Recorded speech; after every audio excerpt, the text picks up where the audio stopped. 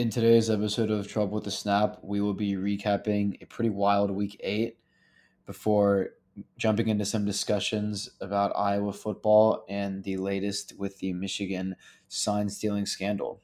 Roll the intro. Nick Saban, and in 2003, the Tigers captured the BCS.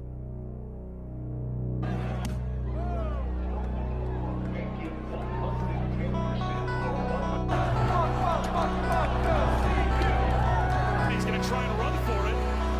Leaps, gets spun around. Snap that shocked Cam Rising.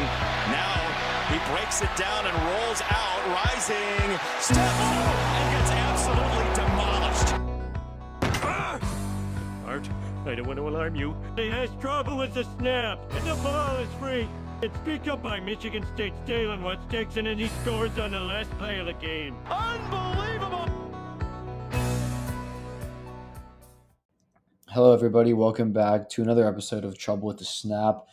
I'm your host, Colton Deutsch, joined, as always, by the former Tyler, Texas, Houston, Texas legend, Will Szymanski, down there at the Texas A&M University, the Fighting Aggies. Will, how are you doing today? Fighting Texas Aggies, Colton. I'm messing with you. I'm doing well. How about you, man? Not too bad, not too bad. So you told me about this earlier. You did visit my old stomping grounds this past weekend. How was Tyler? It was cool. I went down to Tyler, Texas for the first time, longer drive than I anticipated for the Tyler Rose Festival. I had some friends that were a part of the festivities, which meant a lot of pretty crazy dresses, a lot of pictures, a lot of alcohol, and TVs to watch football. So it was a lot of fun. Definitely a nice change of scenery. But yeah, ready and happy to be home. So what was it like going to the home of Earl Campbell, Colton? It was pretty cool. I thought about it a little bit when we were in the Tyler Rose Fest. The town was a bit more spread out than I thought. It was actually really pretty. Bit of a drive though. It was about 4 hours from Austin, 3.5 from Houston. So a little bit further than I originally thought, but it was cool. It was pretty. A lot of nice trees. We were at UT Tyler's campus a lot too, and pretty nice campus. So maybe that's the real UT. I don't know. We'll have to see. But yeah, pretty fun time. Yeah. What are we up to this weekend? So I just went home this weekend because Aiden was on the bye week, and my mom's birthday was yesterday. So we went to a dinner or two, and just kind of hung out. I was there to see my family and spend some quality time with them, and wish my mom a happy birthday. Happy birthday to Mrs. Szymanski, a legend. Everyone knows it. Indeed. Did you get to enjoy the bye week, just chilling at home watching football? So I had a good and bad bye week. I had a good bye week because I had zero stress in regards to college football, but I also had a bad bye week because, as I mentioned in the last episode or 2 episodes ago, I'm an Astro fan, and that didn't really turn out too well for us. So I will say I'm not going to be like that sour Astro fan that talks crap to Ranger fans the entire time. I'll say congratulations to the Rangers on making their first World Series since 2011. It's pretty incredible how quick of a turnaround that they've had in his organization, and I wish them the best going forward. However, the Astros still run Texas, in my opinion. But anyways, aside from that, it was just a good, solid overall weekend. Like take sports out of it, and it was just awesome. So yeah, I was just chilling. It was good. Yeah, we talked about it briefly off air, but it's pretty crazy that I got, I think, all of my locks wrong this week in college football, and I know nothing about baseball, and I somehow predicted Rangers in 7. So I don't take. I mean, I don't want to insult the city of Houston, the hometown, but I called that one. So That's fair. You did. Colton, I think we've reached the point where we should change the name of the Locks of the Week segment to like Suggestions of the Week. yeah, I mean, you're doing better than I am. That is true. I'm on a cold streak right now. However, I have had a couple of misses. We could actually talk about our locks of the week for this past weekend once we get down there towards the end of the show. But yeah, our locks, quote unquote, have definitely become a lot more of like suggestions or like, hey, maybe look at this one instead of, hey, you should hammer this, you know? Yeah, I thought I had everything on lock after the first couple weeks, and then yeah, things have things have really kind of spiraled for me. So we're definitely gonna have to find a way to bounce back. But I've been having trouble with the snap in regards to the locks of the week, Colton. most definitely, I think this week is my week. You think so? In the words of probably every degenerate gambler of all time. But I Or think this is it. he kind of reminded me of a Cowboy fan there. Like every single year, they're like, "This is our year. This is our year," and Yeah, trust it me. hasn't been our year since the '90s. Trust me, I go through that every year too. But yeah, I think should we just hop into some week 8 games? Let's do it. Let's start with the game I thought was going to be the game of the week. The Ohio State Buckeyes take down Penn State 20-12. And yeah, I was wrong about this one. I had more faith in Penn State here, but kind of seems like every year, athletically and at the skill positions, Penn State just cannot match up with Ohio State. And even in a game where I didn't think that Kyle McCord was all that great, and they were still missing Trayvon Henderson and Emeka Ibuka. I mean, Marvin Harrison Jr. is just Maserati incredible. Marv. Maserati Marv, as Gus Johnson like to say. I feel like that is one of Gus Johnson's very, very few misses. Yeah, I can agree with that. But yeah, Marvin Harrison was incredible. Another Penn State Ohio State game meant another huge game out of Ohio State defender JT Tuimoloau. Another huge game, just like last year. I think he had like 3 or 4 sacks and forced fumbles. So another big game there. And I think that Penn State is still a pretty good team, but Drew Allard really, really struggled. Actually, reminded me a lot of Quinn Ewers last year against Oklahoma State. Things just were not flowing well for Allard. I believe he was 18 of 43, and Penn State didn't convert a third down until I believe the last possession of the game. So great defense by Ohio State. Jim Knowles doing a great job there, but you got to be better on offense if you're Penn State. I mean, 1 of 17 on third down is incredible. But yeah, one thing I love about Ohio State is when they put the Buckeyes on the helmet, and whether it was an Acorn or a Buckeye, the Ryan Day and the Buckeyes got it done this week. And really, the season is going to come down to, once again, that Michigan game, the last game of the year. Yeah, absolutely. Um, all right, I'm going to jump over to the SEC for a little bit because, as you know, that is the best league in ball, in my opinion, and that's my absolute favorite. However, this game was not up to SEC standard by any means this past weekend, and that the game I'm referring to is Mississippi State over Arkansas 7-3. Um, Pretty boring game all around. It was a pretty big snooze fest, in my opinion. Both teams they scored obviously 7-3.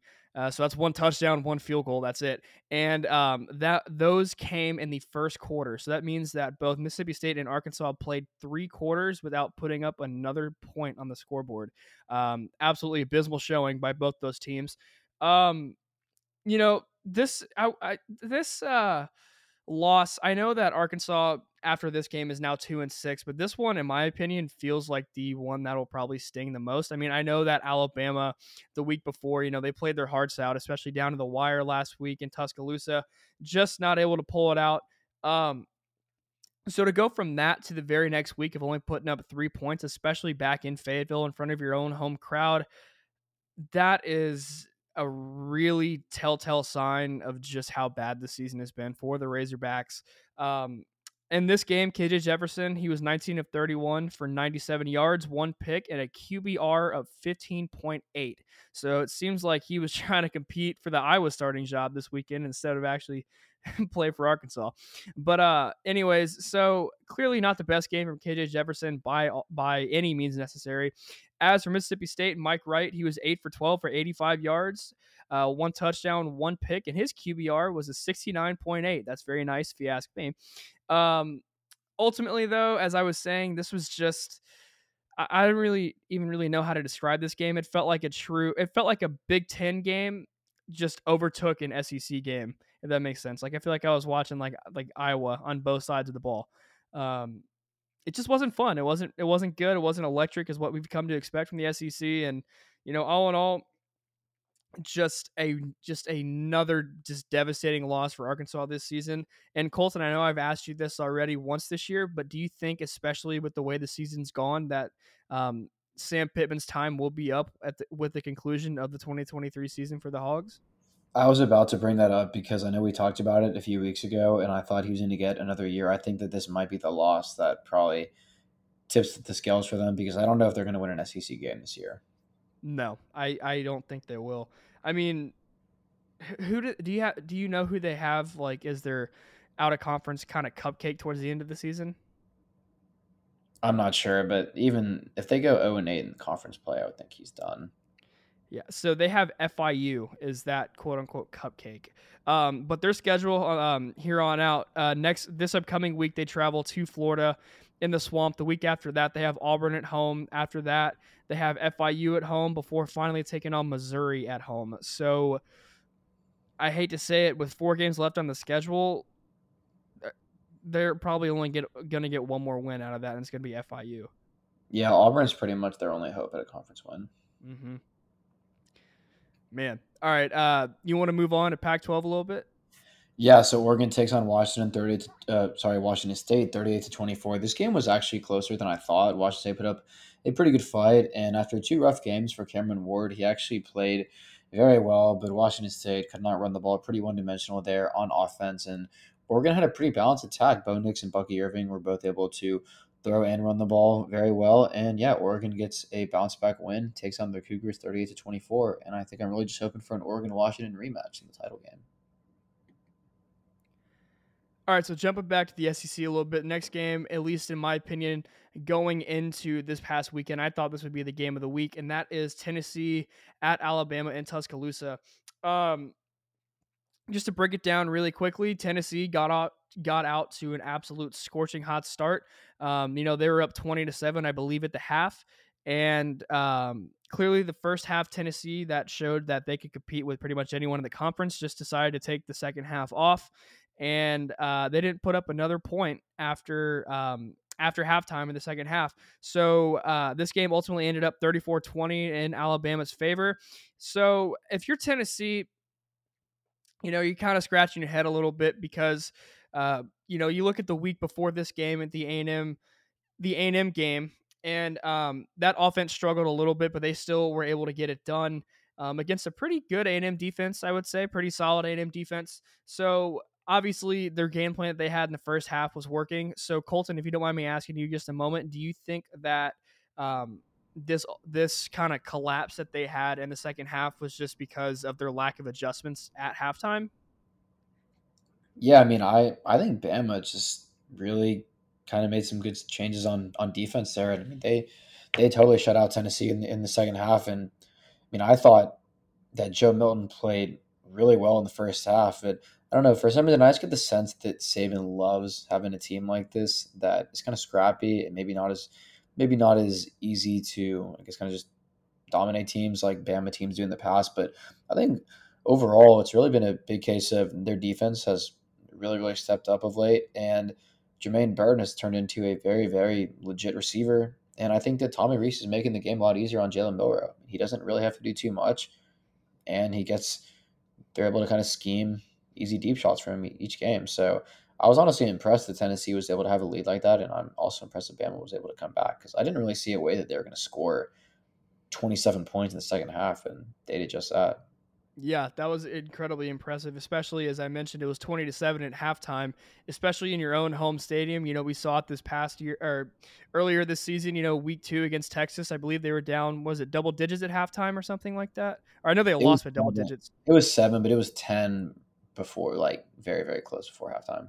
Okay, so pretty much similar territory, I guess. It was pretty much, I'll just call it a two-score game just for um, speaking purposes here. But clearly they were unable to respond week 2 against Texas, but that was not the case at all on Saturday. So I feel like that is really showing just how much this Alabama team has grown as the season has progressed.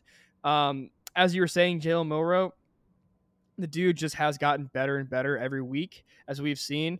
He was 14 for 21 on Saturday for 220 yards and 2 touchdowns. However, he did throw one pick, I will add. But all in all, just as the weeks go on, Jalen Milroe is certainly proving why he is the number one guy for the starting job at Alabama over the other options. And he just continues to grow and just get better. Throughout the duration of the season. Yeah, I'm with you. It's pretty cool how he's really able to grow over the year. And yeah, I mean, like you said, I mean, he couldn't lead a double-digit comeback against Texas in week 2, and now we're at week 8, and he does it against a pretty tough opponent.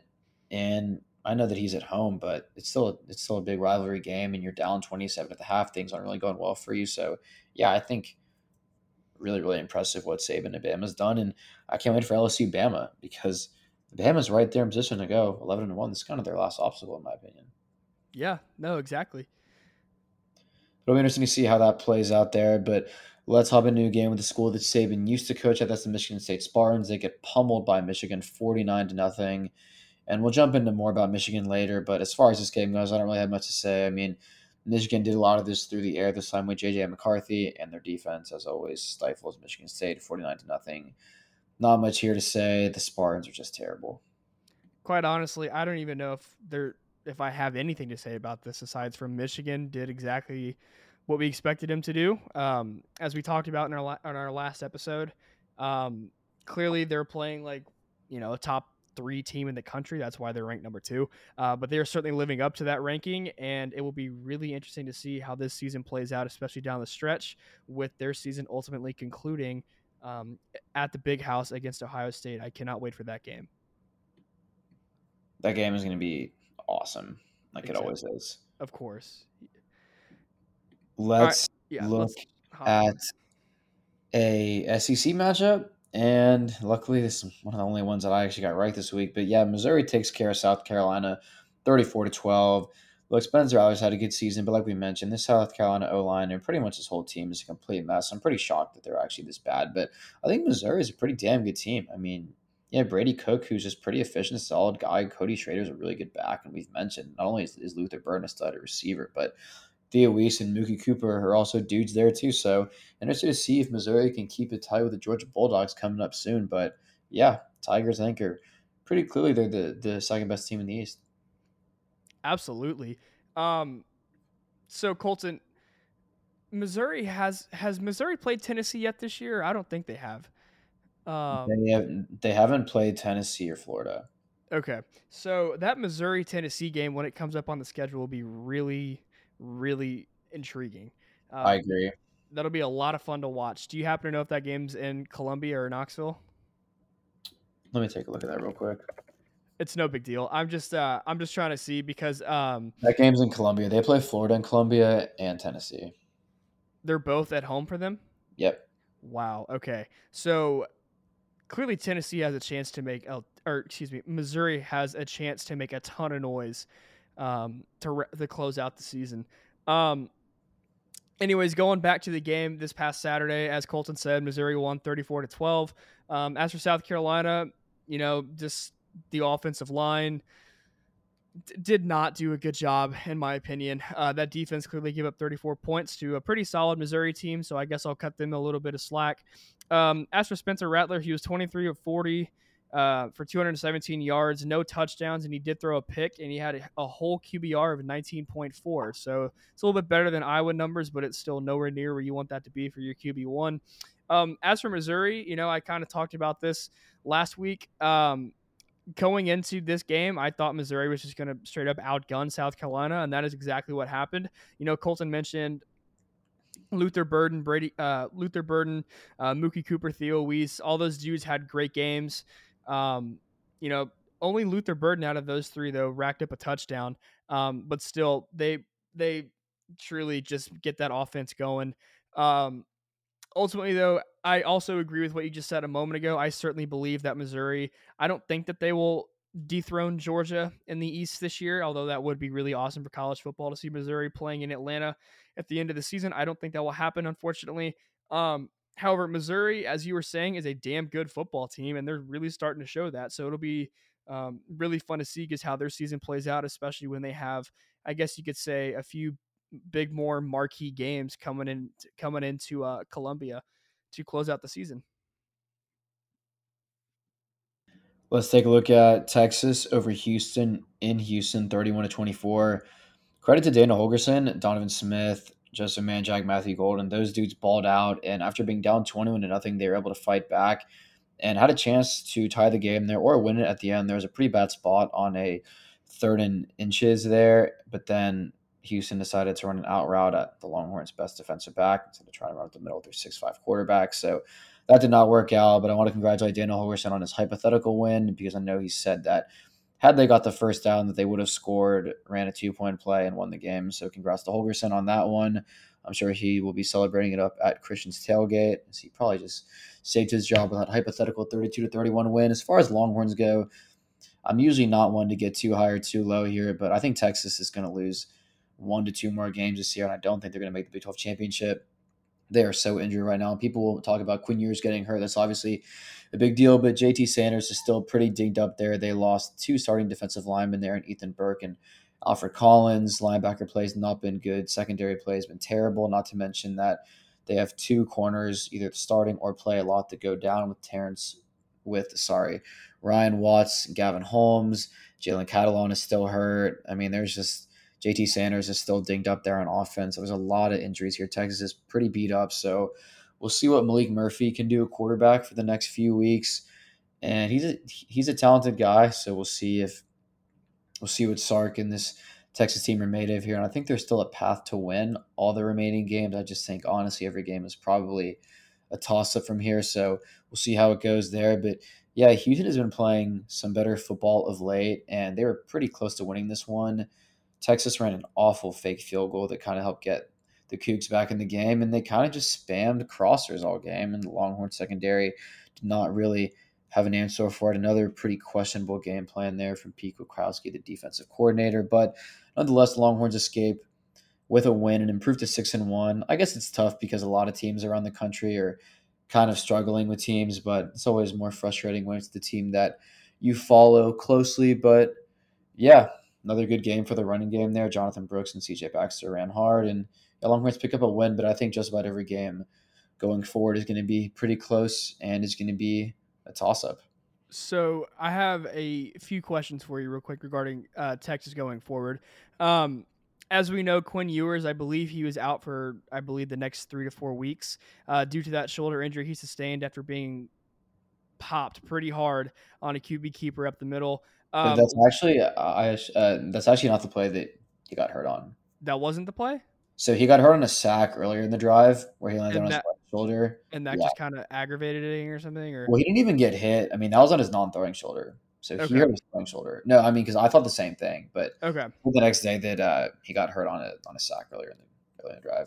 Okay. Well, I apologize for Yeah, misinformation. you're good. But anyways, as I mentioned, I know I'm pretty correct about this. He's out for at least the next 3 to 4 weeks because of that shoulder injury. One, how is your confidence in Malik Murphy going forward?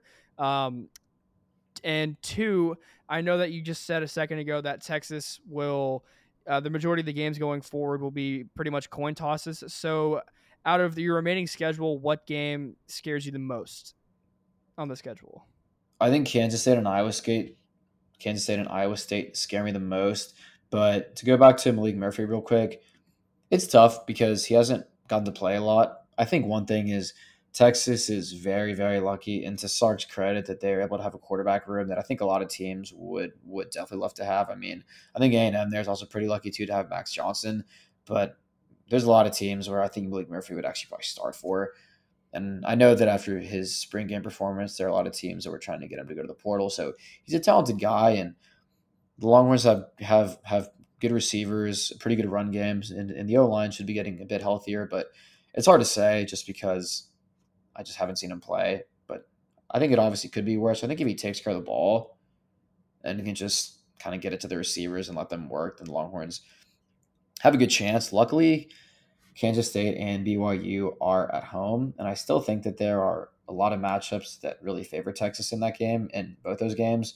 But I just think it's tough to say because the defense, I think, has been good this year, but now you're dealing with a ton of injuries and some schematic issues that you've seen the last couple of weeks. So we'll see. I mean, I think Texas is still going to be favored in pretty much every game going forwards, but I think without Quinn Ewers, it just makes every game a lot tougher, especially when you're having to deal with a lot of injuries on defense.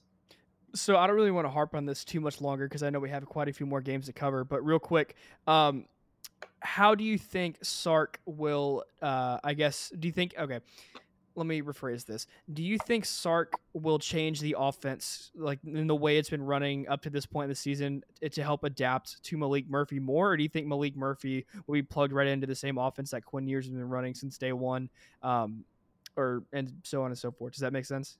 Yeah, I mean, I hope he's able to adapt it because obviously Quinn has been playing more, so he has more experience reading defenses and whatnot. Even though Quinn isn't that great at reading defenses either, but I mean, I think honestly, Sark is going to try and lean on the run game, and in theory, it makes sense to be able to just run slants and quick outs and screens to Xavier Worthy, A.D. Mitchell, Jordan Whittington, J.T. Sanders, and all those guys. So the Longhorns have the weapons, but yeah, I'm with you there. I want to see how Sark can kind of simplify this offense because I feel like a simplified offense can still win a lot of games for this Longhorns team.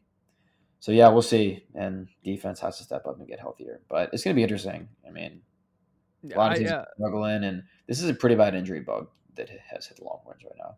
I definitely think I'm kind of with you on that as well. I think going forward, Texas. I mean, of course, because due to his lack of experience playing this season, I do think Texas will rely a lot more on the running game. Not necessarily because of Malik Murphy's lack of experience, but mainly because you have such a workhorse in Jonathan Brooks, who is just an absolute dog running the football. Um, so it makes complete and total sense. Like you got to feed the studs. I guess that's what Bobby Petrino says here. And so, but you can use that philosophy for pretty much every football team in the country. And definitely, Jonathan Brooks is one of the bigger stars on Texas's offense. So it makes complete and total sense why they would do that going forward. Yeah, he's almost at 1,000 yards this year, which is pretty impressive. But yeah, I don't know. Defensively, it's just concerning because Longhorns were able to shut down the run with an honest front and still gave up almost 400 yards through the air. But interested to see how the Cougs play against Welcome to K my State world, this Colton. weekend. I mean, I don't know. I feel bad for Tillman Fertitta. He's the worst owner in the NBA, so I know he was upset about that loss. I will completely agree with that, but that's something we could cover another time. Yeah, let's look at Ole Miss beating Auburn in the Hugh Freeze Bowl, 27-20. Honestly, don't have much from this game. This game was a little bit closer than I thought. Auburn has a pretty good defense, but in the end, Jackson Dart and Ole Miss were able to overcome an Auburn team that, frankly, really is not serious because they have trouble completing forward passes. So that's about all I've got. I don't really have much on this game either. I will be completely honest. I wasn't able to watch a lot of it. But I will say I'm happy that my half of my locks from this past weekend hit, and this was the one that hit. So that's a good thing for me. All in all, though, I mean, Ole Miss, they're after this game, they improved to 6-1 on the season. They're bowl eligible, ranked 13th in the country at the playing in this game, and clearly Lane Kiffin's doing something correct this season so far in Oxford, and I don't necessarily see them slowing down at all going forward. However, Colton, I will uh, like to make a quick note of this. Jackson Dart in this game had a -1 QBR and still won the game. That's some Iowa type. That's really impressive. I mean, Quinshon Judkins, he had 21 carries for 124 yards and a touchdown. But Jackson Dart had 2 touchdowns of his own on the ground. So, I mean, when you're punching it in twice with your legs, it makes sense why you're not going to pass the ball as much. But either way, I just thought that would be something to note. Yeah, you should probably work on that negative QBR. Yeah, that's impressive. That's not going to win many games going forward. But No. yeah, I don't know. Ole Miss 6-1. Hey, man, they're still alive in the West. They did lose to Bama, but still, you never know. Anything's possible. Yeah, if they can beat Georgia. We'll see. Anything's possible. It's college football. Yep. Let's look at Florida State taking down Duke in an undefeated conference matchup there with, or undefeated in conference matchup there with the Seminoles and Duke. I thought that Mike Elko coached a great game. I did think that he should not have let Riley Leonard play because he was clearly pretty injured. And yeah, I mean, I think people will say that if Riley Leonard wouldn't have left the game, the Duke would have won. I don't really agree with that. I think if he was 100% healthy whole game, maybe that would have happened, but he was pretty hollow from the start. And yeah, I mean, Duke hung in there for a while and they were winning going into the fourth. And then, I mean, you've kind of seen them for some good teams this year. You're able to wear teams down, and Florida State did that with 21 unanswered in the fourth quarter and another big game from Jordan Travis. And FSU was able to run the ball and get out of there with an 18-point win. So I think Florida State is pretty clearly going to walk into the ACC championship game. Absolutely. Yeah, there's no doubt in my mind that Florida State is the best team in the ACC. They've proven that all year. They're undefeated. They've passed every big test up to this point so far, and there's no question in my mind that they are the best team in the conference. Anyways, as for this game, uh, you did say that Duke had a lead going into the fourth quarter. Um, so that I feel like that truly speaks volumes to just how well Mike Elko prepared for at least the first three quarters. However, I do think that when the fourth quarter started and Florida State was able to put up 21 unanswered points on Duke, I feel like that really showed just the true separation of athletes, like the true separation of the two rosters at play. If that makes sense, because Florida State, as we know, they're pretty loaded, and Duke, they're kind of young, they're kind of on the come up. We haven't had too many, major recruits go there, so on and so forth. So clearly, their roster is not as stacked as someone's as Florida State. So I feel like that really came into play, especially in that fourth quarter. Ultimately, though, I do agree with what you're saying. Mike Elko did have a pretty damn good game plan up until that fourth quarter. And going forward for the Blue Devils, best case scenario, you just got to hope that Riley Leonard, doesn't get re-injured by immediately throwing himself back into the fire like this after that pretty significant lower leg injury a couple weeks ago. Yeah, let's look at another ACC game. Miami and Mario Cristobal get their first conference win of the year, taking down Dabo Swinney and Clemson 28-20 there in Hard Rock Stadium. Quarterback Tyler Van Dyke for the Hurricanes could not give it a go, so they roll with the true freshman Emory Williams, and he was fine, 24-33 for 151, a touchdown and a pick. But more surprisingly, they were able to run the ball to a tune of 5.6 a carry and 211 yards on this pretty stout Clemson defense. And look, I don't know. I mean, Cade Klubnik was fine. But I don't know, something about this Clemson offense just feels kind of off and clunky, like it really has for the last year and a half or two. And yeah, Miami fought back in this game and got it to overtime with Cristobal still being a bit conservative. I think they had the ball at around midfield, and he didn't even try and go for the win at the end of regulation. But yeah, they go to double OT. Cade Klubnik kind of does his own thing and tries to pull a read option. It does not work, and the Hurricanes get a win. Yeah, Clemson falls to 2-3 in conference play, which is pretty wild to say. All right, hopping out west, we're going to look at a Pac-12 matchup, which obviously was the biggest game of the week for the Pac-12. That would be Utah over USC, 34-32 in the Coliseum. Man, there's just something about Caleb Williams and playing at the University of Utah. He's, I believe, 0-3 in his career against the Utes. There's just something about that team. Maybe it's the logo. Maybe it could be anything. I don't know. But there's just something about him that he doesn't like and just can't seem to get past. And that was obviously the same deal that we saw this past Saturday. Great game, all in all. Utah at one point was up 28-14, and then USC eventually stormed back. And with a minute and 46 seconds left, USC punched it in on a Caleb Williams touchdown run to give themselves a 32-31 lead. You got to be feeling pretty good about yourself, although they did miss a 2-point conversion, so they left it at a 1-point game. However, Bryson Barnes, the quarterback of Bryson Barnes, the quarterback of Utah, is an absolute dog. He's an absolute warrior. The dude has stepped up huge when the Utes needed him most this season. And he stepped up once again this past weekend against USC, leading the charge down the field with little to no time left on the clock to ultimately set up the game-winning field goal for the Utes to topple the USC Trojans 34-32. And man, it was a great game. And Colton, I know you talked about this, but we weren't recording.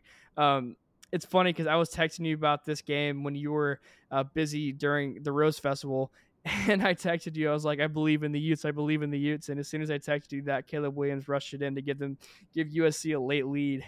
So you're like, what the hell was that?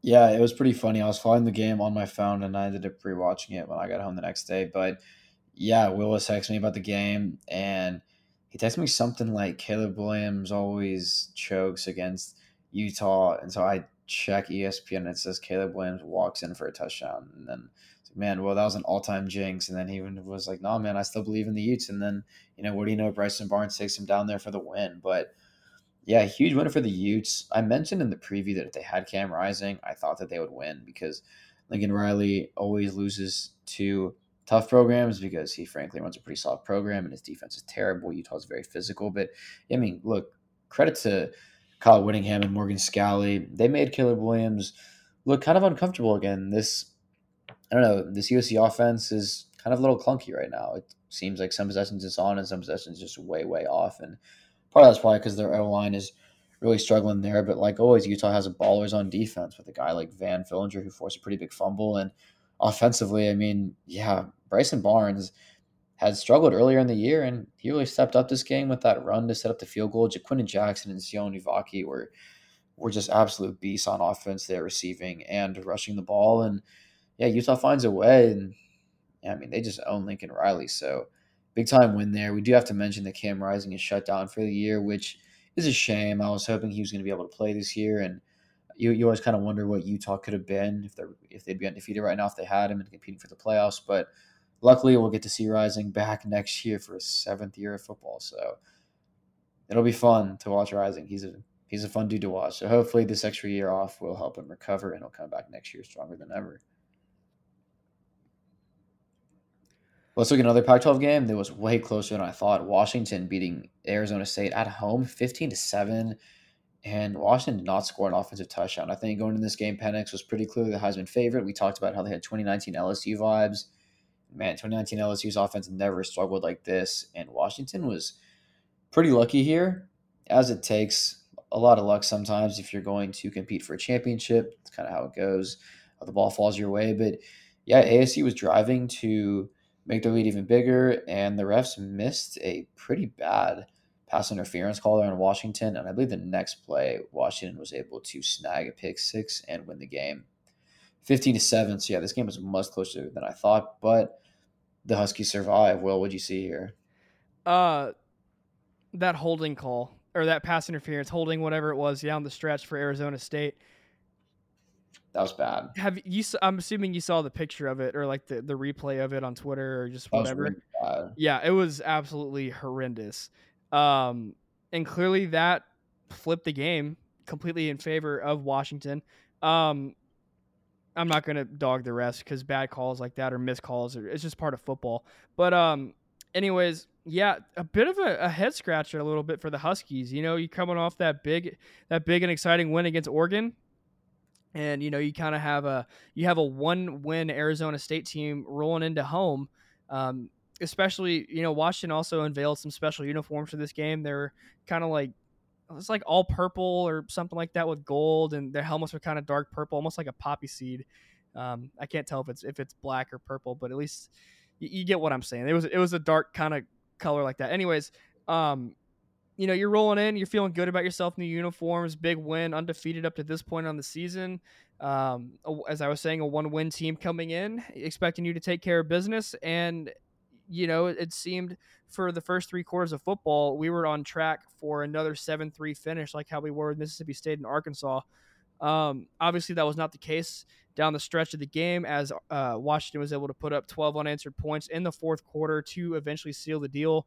But, man, it just seemed off, if to say the least, considering what we have come to expect from the Huskies up to this point in the season with how electric Michael Penix has been so far to this point. It was just weird to see them look kind of human again.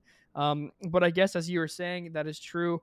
Certain teams who are ultimately competing for championships, they all seems like at one point, kind of walk a fine line in certain games when they should probably definitely take care of business. Unless you're 2019 LSU, for the most part, that team just dominated absolutely everybody. But anyways, yeah, a bit of a head scratcher, but win's still a win, and the perfect season is still alive for the Huskies, and the college football playoff is still well within reach for them. Yeah, that's pretty much what I got about that one. Speaking of perfect season staying alive, man, UCF was looking for their first conference win in the Big 12, and man, this would have been a huge one, but OU ultimately beats the Golden Knights 31-29 in Norman. This game was a lot of fun. Gus Malzahn, coming off a bye week, had a lot of wrinkles up his sleeve and a lot of tricks there. And I mean, they were running some pretty awesome plays. John Rice Plumlee got the nod, and he's been injured, and I don't even think he was fully healthy. So I was interested to see what this game would have looked like had he been able to move around more. But yeah, pretty entertaining game here that UCF led going into the fourth quarter, and OU was able to survive. UCF ran a attempted double pass on the 2 point conversion that I think just about everybody in the stadium knew was coming. Venables had that one pretty well scoped out there, and OU survives. But yeah, this was kind of the OU team that I felt really confident in Texas beating. And look, OU just can't run the ball, frankly. Against Texas, Dylan Gabriel was pretty much their only source of running. And UCF had a better game plan than Texas did. And UCF, and they could have won this game. So yeah, I don't know. I mean, if you're OU, you survive, but after a bye week, you never want to have a game that tight with an inferior team. But the Sooners find a way there. But pretty fun game. I just want to get out ahead of it. OU minus 19 was one of my locks of the week, and that was very wrong. So I can't say that I wasn't rooting for the Knights in this one, but OU gets it done. College football, man. You just as soon as you think you have it figured out, it just immediately throws you a curveball and flips everything around 180. But that's why we love this sport. Anyways, I don't really have much to say about this game aside from, Oklahoma was getting absolutely punched in the mouth through about 3.5 quarters of this game until they ultimately decided, hell with it. We need to win this game in order to keep the perfect season going and have a shot at the playoff. And clearly that's what happened. I will say though, it was I saw earlier in the week that Dylan Gabriel, who I don't know how many people out there know, he was the a former player at UCF. And so he did say earlier this week that Oklahoma would have their hands full with his former team. And that seemed to be a bit of an understatement. Um, as Colton was saying, Gus Malzahn clearly had some tricks up his sleeve, whatnot, and was able to mount a lead for about 3.5 quarters of this game. But ultimately, Oklahoma just persevered, found a way to get it done, and the perfect season is still alive. Let's look at an undefeated team who was not able to survive there as the Virginia Cavaliers take down North Carolina on the road 31-27 here. This is a bad loss for UNC and Mac Brown, but I do want to say shout out to Virginia. I think this is pretty awesome to see after the tragedy that UVA had to go through last year, having three of their players killed tragically. And it kind of seemed like this year they've been pretty close to picking up big wins at times, especially against a team like NC State. But yeah, they were able to get it done against North Carolina, and they should have won by more. They actually fumbled the ball out of the end zone when they were going to go up by 2 scores late in the game. And credit to the Cavs, they're able to make a stop there at the end. And yeah, I don't know. For North Carolina, Drake May goes for 347, but only completes 50% of his passes. It's just kind of been a weird year where he's a stud, but things have just kind of seemed off. And Tez Walker is back. He has 11 catches for 146, but they target him 18 times, and that just feels like a lot for any receiver, no matter how good of a player he is. So, yeah, I don't know. Something about Carolina has just been kind of off this year offensively. And, yeah, like Will mentioned, college football, once you think you have Carolina figured out after that big win against Miami, they come back and lose to Virginia. But shout out to Tony Elliott and the University of Virginia for the big win. Let's get to our last game.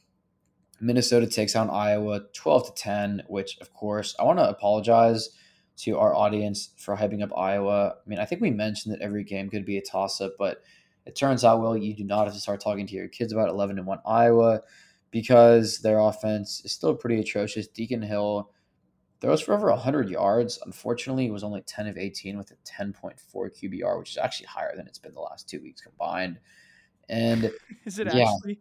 I mean, not much of offense to speak of in this game, anyways. And I think that the big thing at the end there was the Cooper DeJean punt return touchdown that was waved off due to a illegal fair catch of sorts, where it looked like he was trying to wave his teammates off from touching the ball, but he ended up picking up, returning it for a touchdown. And I guess that the refs ruled that his arm was up and it looked like a fair catch. I think it's a bit ticky tack, but I think it was probably the right call. And if you're Iowa, you cannot expect to win a game scoring 10 points like they do every week. So, yeah, I don't know. It looks like Wisconsin and even a team like Nebraska is back in the thick of the Big Ten West race. So, we'll see. But yeah, look, Iowa, it's just a disaster on offense. And look, if they were a normal program, Brian Ferentz would have been fired 3 to 4 years ago. But I don't know if Kirk's willing to just kind of go down with the sun here. But I think I don't know. I mean, Iowa's Iowa.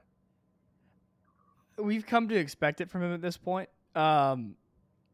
It's crazy just how stuck this offense has been for the past few seasons, and it's Iowa crazy. had 2 yards of offense in the second half. That's it. Two. And you said their quarterback had a QBR of like 15, which was He had a better than QBR the of past. 10.4, and his combined QBR the previous 2 weeks, I think, was 8.2 or something. That's like unfathomable. Like I'm trying to like wrap my mind around that right now. It's just not really making sense. Yeah, it's unreal.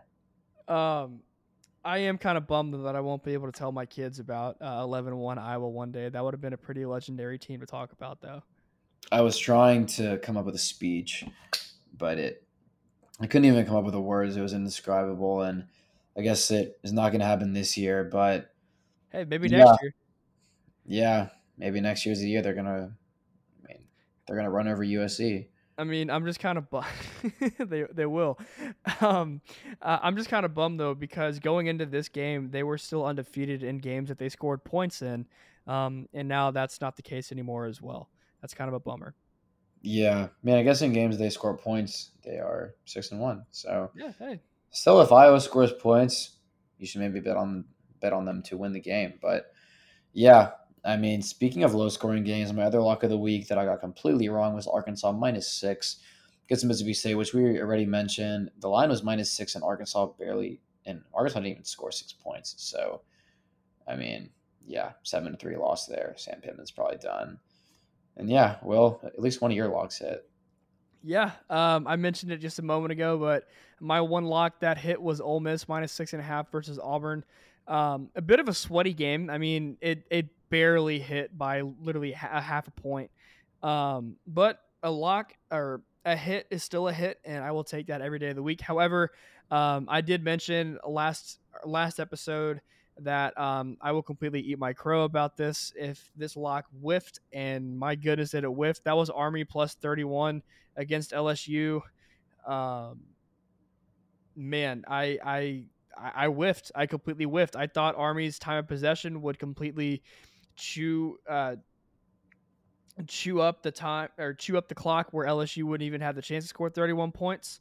I also didn't take into account for whatever reason when I decided that that was my lock of the week that there's a very good chance that Army's prehistoric offense goes 3-and-out on majority of their drives, and that seemed to be the case for just about the majority of the game for them. I think my main takeaway after this, Colton, is that I feel like I've bet against LSU probably at least twice throughout this season, and it's kind of come back to bite me in the ass both times. So I think I'll probably just leave LSU alone going forward. Um, I don't know. Maybe that's just my inner Aggie because I'm not the biggest fan of LSU, but yeah, I mean this one sucks. It kind of hurts, but at the same time, it was also such a crazy off the wall pick. It feels like that it would almost make no sense whatsoever for it to cash, and clearly it didn't cash. Jaden Daniels has been incredible this year. Yeah, no, he really has been. I can't wait for LSU Bama because it's a great defense versus a great offense. When is that game? It's November 4th. yeah, I was about to say. So that's going to be a lot of fun. Excuse me.